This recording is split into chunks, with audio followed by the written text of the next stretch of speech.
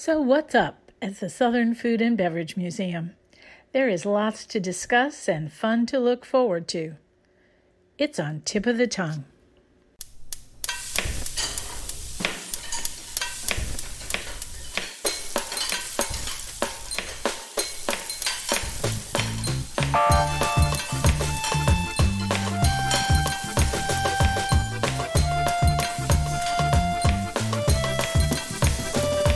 Welcome to Tip of the Tongue, a podcast on the Nitty Grits Network, where we explore the intersection of food and drink and museums.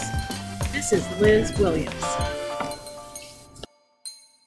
We're here today with Isa Bentz, and Isa is the creative director at the Southern Food and Beverage Museum here in New Orleans.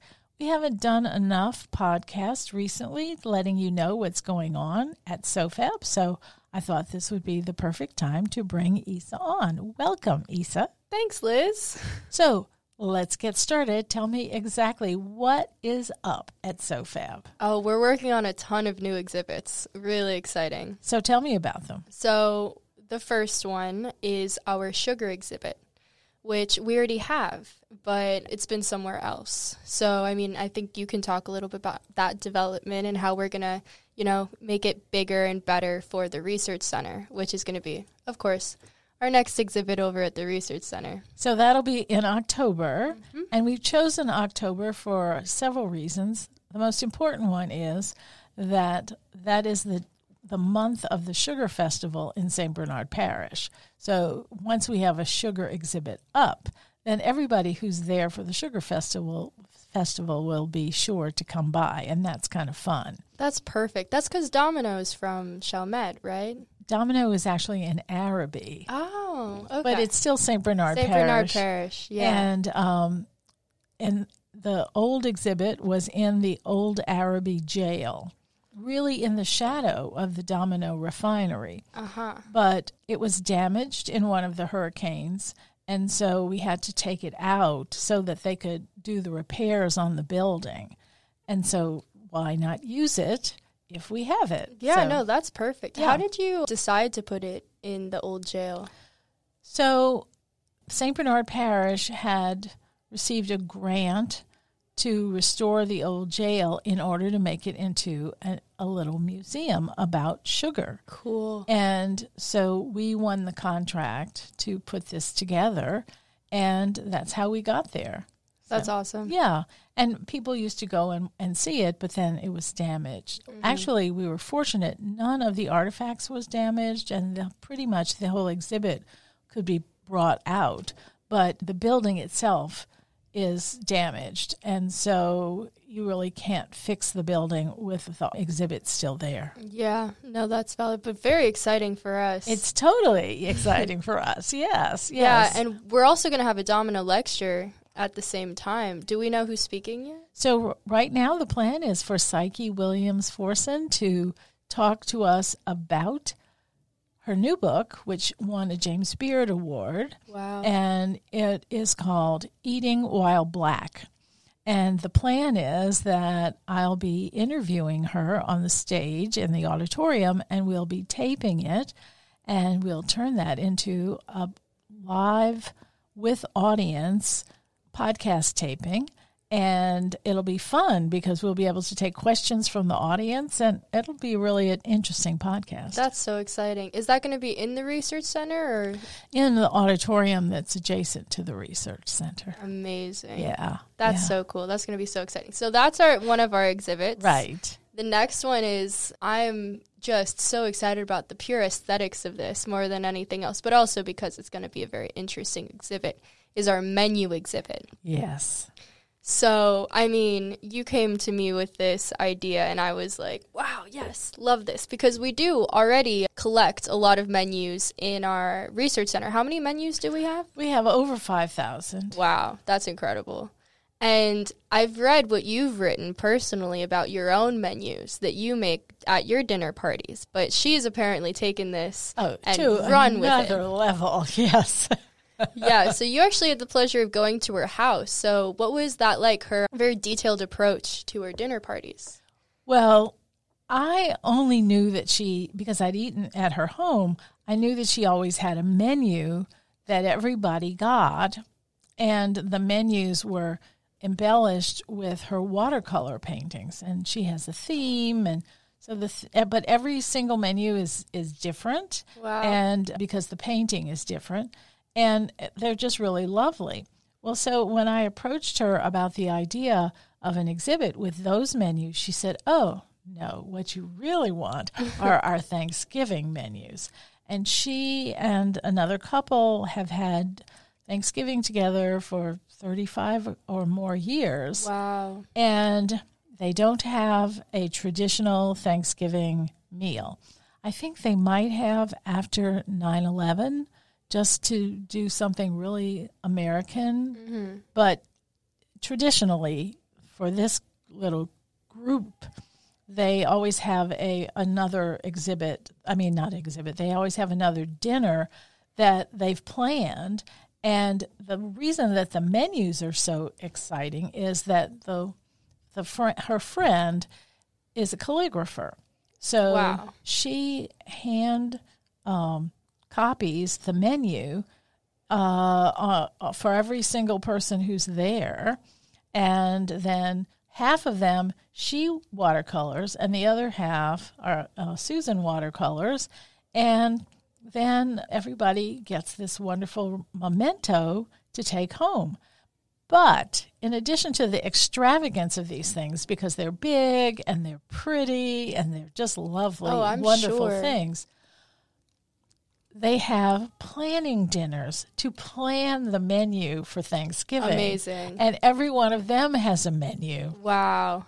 So, I mean, this is just wonderful. It's a passion project, really. Definitely. Yeah. And what they've done is they have built this archive of their own materials that tell the story of Thanksgiving with the same group. So they've built their own family and what it means. It tells the story of their own feelings about food and drink, because all of that is documented in the menu. Exactly. And of course, everybody knows what Thanksgiving is, but it is something this is a way to celebrate Thanksgiving that is unusual, but that is still traditional at the same time, because it's the same people every time. And so it's a wonderful sort of bird's eye view into one Thanksgiving family. And I think that is so wonderful. Exciting. Yes.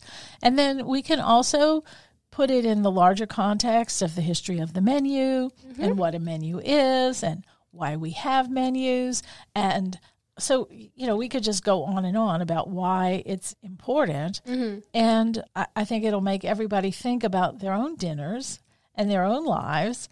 And, well, maybe they should have menus too. Yeah, definitely. And I know that you've written about this on your Substack too. So for your listeners out there who aren't currently subscribed to your Substack, I think it's in the archive though.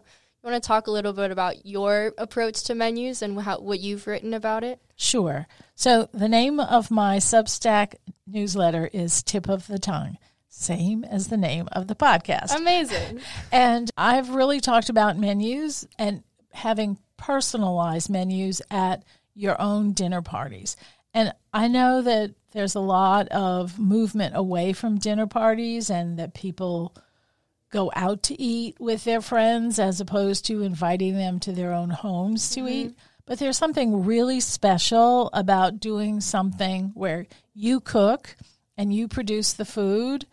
And even if you don't cook and you buy the food, serving it in your own home without anybody else around is really a lovely way to visit together. Definitely. And so I think that the way to let people know what's coming is to give them a menu. So that's the most obvious point of the menu. And so if somebody really likes that soup that you served in the beginning, well, maybe they won't have a second bowl, even though you're offering it to them, because they see what else is coming. And having that warning is really wonderful, because you don't want to have the second bowl of soup and then find out you love even more what comes after it. And so if you have a sort of roadmap of what the dinner is going to be, it's kind of good for you. So that's the simple, most straightforward way to look at it. But then secondarily, you have a record of everything that you've cooked by keeping that menu. So true. And sometimes what I do is I write everybody's name who attended on the back. Oh, that's so nice. That way I remember who was there. Yeah. And so, I think all of that, it just tells you something about what you've done. It makes it a kind of document of your life, too. Definitely. And it's like pictures nice. and Exactly. memories in different forms. That's right. It is. It's kind of like a picture. Yeah. And then, hundreds of years from now, somebody can look back on your menus and see what people were serving at dinner parties around this time. Maybe so, yes. But one of the things that I don't do is I don't make a menu for everybody. I just make a menu for the table because I am not as into the actual drawing and writing of it as some people are. But I do think it's important to have one. I do also know insider information that Liz's handwriting is absolutely beautiful. And we have her write things all around the museum because nobody's handwriting will ever amount to anything close to it. So I wouldn't sell yourself too short, Liz.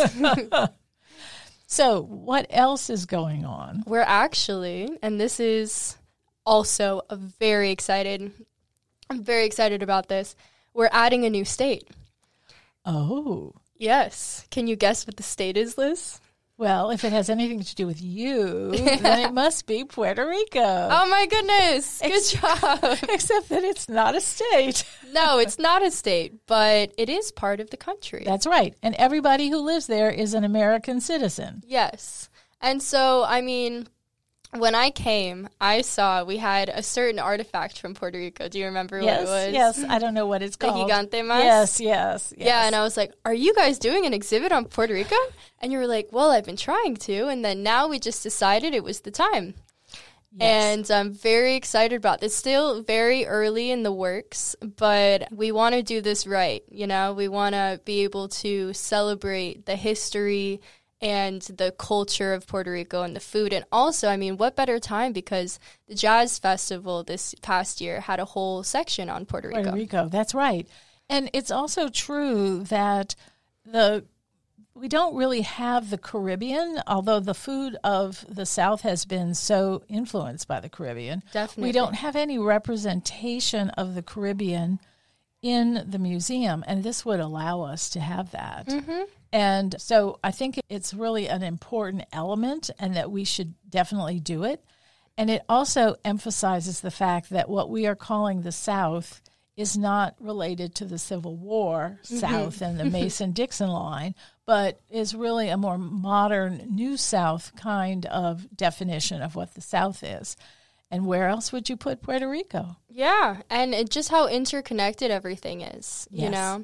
And, so, also, side note, remember last time I was telling you about the Bloomberg app? That's right. So that's Bloomberg's Culture Connect app. No, not the Culture Connect app. Edit this part out, Liz. It's the Bloomberg Connect app. And we have our own SoFab section on this app, our guide, and it's very exciting. You can go through and you can read about the Gallery of the South, MOTAC, and now the Trail of Smoke and Fire. And so my dad was actually, because I told him about the app, he downloads the app, he reads it, and he sees that we mentioned the Taino Indians in the Trail of Smoke and Fire and how they added to barbecue food. Right. Which, as you know, Taino Indians are also in Puerto Rico. That's right. And so that's just even something that I'd read it, but it did, of course, because I put it in the app, and you wrote it and I proofread it and all of this stuff. But it hadn't actually clicked for me until my dad was like, wait a second. The whole history of barbecue has to do with Puerto Rico as well, although it is a small island in the Caribbean, very far. You have to pass Cuba to get there, But it is so interconnected to our food in the South, but also, food across the country, too, right. because there are Puerto Ricans across the country. Sure, of course. And there are Southern people around the country. Of course. Mm-hmm. But that's one of my favorite things about the different exhibits that we do and that we're working on now is that we can study this interconnectivity and how food has its origins in different places, of course, but it's not limited to those origins. Right. And one of the things I love about the museum is you can, say, see the Mississippi exhibit, and then you go over and see, say, the South Carolina exhibit, and something is going to carry over for you so that you see how they're together. And you can go back to Mississippi and say, wait, did I understand that? Isn't this just like that? And so I love that part of it because it really allows you to make your own connections. Yes. Not just the ones we make, but the ones you make too. And you can even see how, the big green egg looks like a lot of other barbecue things, That's you know? Right. But there are so many different inventions too, like our little gadgets, our kitchen gadgets that you can come and play with at the museum. I love those things because you look at all these completely different looking things, and they all do the same thing. Not all of them, of course, but there are a few ones that look completely different that do the same things. Right. And I've talked to you about this before, but we talk about trademarks and how everyone wanted to have their own trademark of whatever. But, it shows you how many different ways there are to crack an egg. That's right. Or to mash a potato. If you watch our Complete Kitchen show, you'll see me in one of the episodes mashing potatoes with a beer glass, a pint glass. It worked? It did. It totally works. It has yet to fail me. Yes. Someday I'm going to actually accidentally mash a little bit too hard, and then there are going to be pieces of glass in my mashed potatoes. Hopefully that doesn't happen, but Yeah. You can never rule it out. That's right. So, okay, we've talked about the sugar exhibit. We've talked about the menu exhibit. We've talked about Puerto Rico. Anything else going on? Well, we have a lot of exciting things planned for the garden, too. Tell me. So, as I've been learning from you specifically, but also from being around the garden, when it gets hot, plants go to seed. This is true. Didn't know that, but now I do, so that's awesome. So we've been collecting a lot of those seeds to use for one thing in our archive, but also for future seasons. But now we're rethinking, the different layouts of the garden. And we're also going around different portions of the museum and seeing how we can actually contextualize them in a way that is not just visually cool, but also informative. So I want to set up little areas in the garden that you can come and hang out and have a good time. We're building a garden wall. Is that what it's called? A wall garden. A wall garden. I was so close. But that I'm really excited about because we'll be able to see, just that different side of it. Do we know yet what we're going to plant in it? Well, we know we're going to be planting things that cascade, so that could be things like mint and strawberries, but we're going to be planting lots and lots of things, and lemon balm, all these things that cascade the way that you want it to hang down in the garden. So and there are different kinds of rosemary that cascade, and so we'll rosemary. We'll be doing lots of planting. Nasturtium. Ooh. Yeah, it's going to be a really, really a wonderful garden. And I just love the idea that it's a vertical garden. Yes. And not a flat horizontal garden. And it's going to be made out of milk crates. And that is also food related. Yes. Oh, no, it totally is. And also it goes down to, I was thinking about this the other day about how we repurpose so many things around the museum. And we just put up a little display in Motac with all of our shot glasses that we have on display. But that was repurposed from something that we actually received as a donation. And I sanded it down, painted it.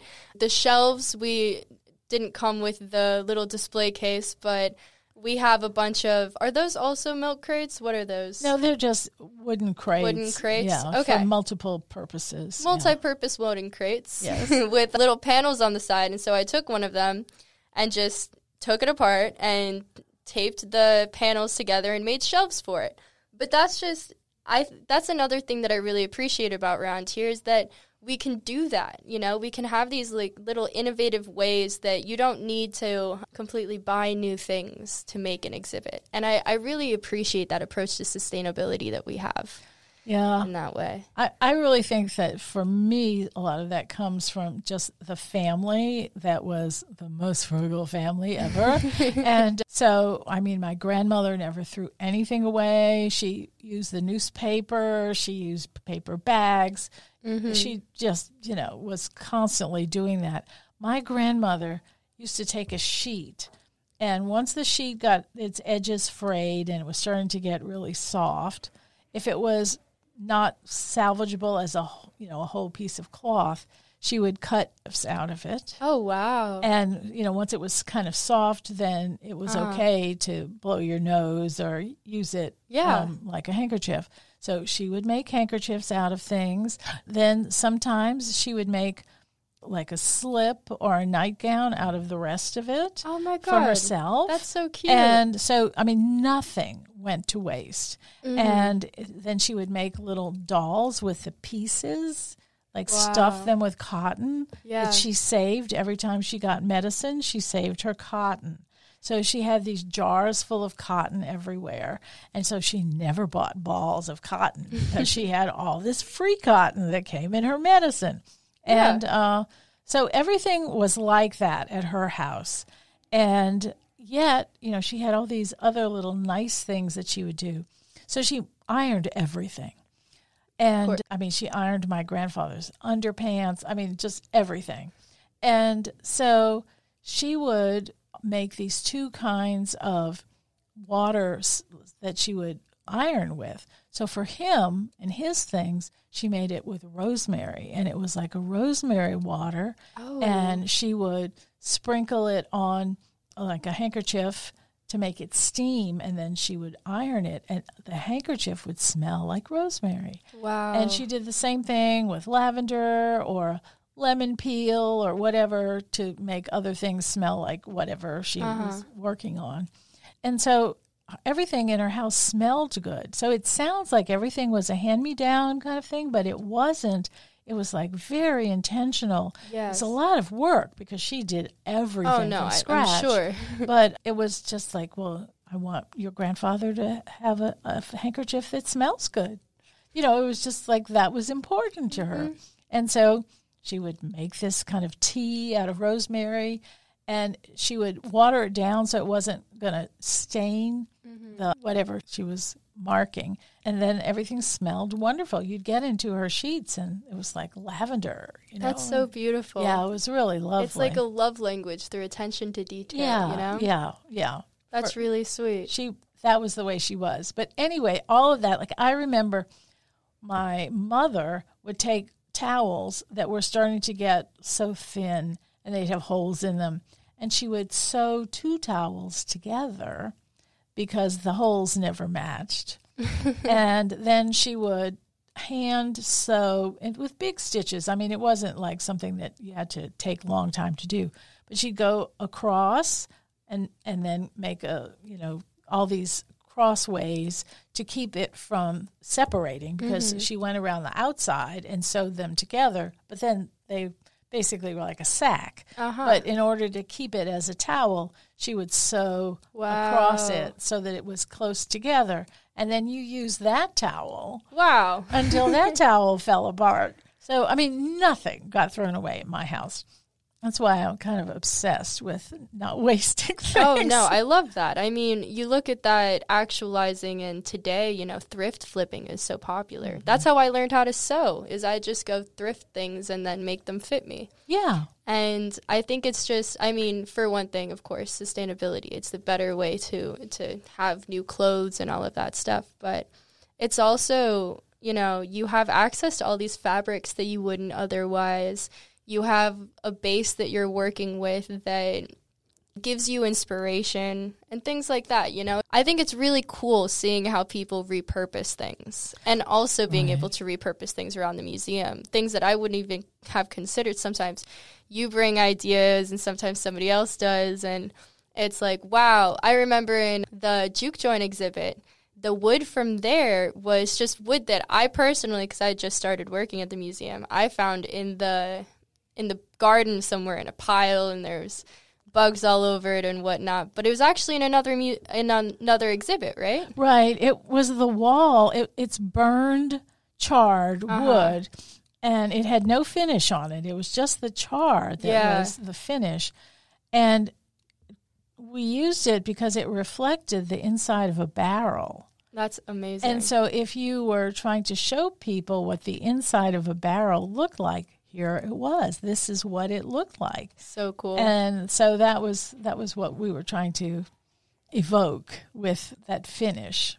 Did you char it yourself, or did you get it charred? Yeah, no, you could buy it like that. Oh, wow. Yeah. I didn't even know that. You can get a lighter char, a medium char, or a heavy char. This was medium char. That sounds like a great job to have, just charring wood. Right. You'd have your blowtorch, and you're just going to char the wood. Amazing.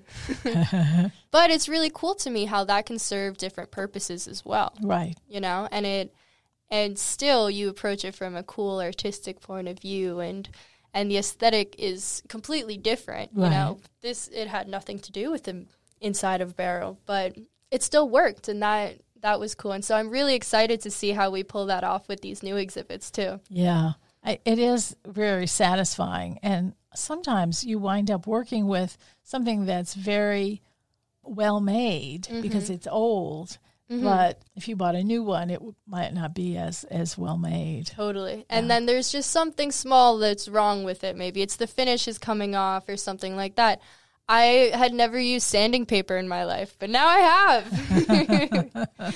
And, you know, I put wallpaper around some of the shelves in the gift shop and gave it just a completely new look. And I think it's really cool how that works. And it's also satisfying, like doing a puzzle, you know, a jigsaw puzzle where you're like, oh, that fits perfectly there. Right. You know, it's like we have all of the resources around us that if we just think about it a little bit differently, it'll just fit. And in our quest for sustainability, we have our compost bin now. So we're actually composting. So all of the students who come in and are chopping and having skins of their onions and all that that's left over when you're cooking, that goes into the compost. I love that. Now we have a garden where we can use the compost. So it's just a wonderful circle that we're creating. Exactly. I love that. And we're going to look for the wall garden, yes. right? Okay, yes, the wall garden, into kind of recycling rainwater for that as well. Yes. Which is really cool. And, I mean, another thing we were talking about is a water fixture for the garden. Right, yes. I'm so excited about that. We still have to figure out what it is. If anyone knows any water fixtures that they think would help, please let us know. But I'm also extremely interested in figuring out how to rig that so it waters the planters at the same time instead of overfilling when it rains or something like that. Then the water cycles through as well. But, you know, you're using the water that we have, you know, all of the resources. Right. I think all of that is really important. And the water feature not only is pleasant for humans, but it's also important for the pollinators. And we're in the middle of the city. And so because there aren't as many plantings in the city part as there are in some of the residential areas, we don't have as many pollinators as there are in the residential areas.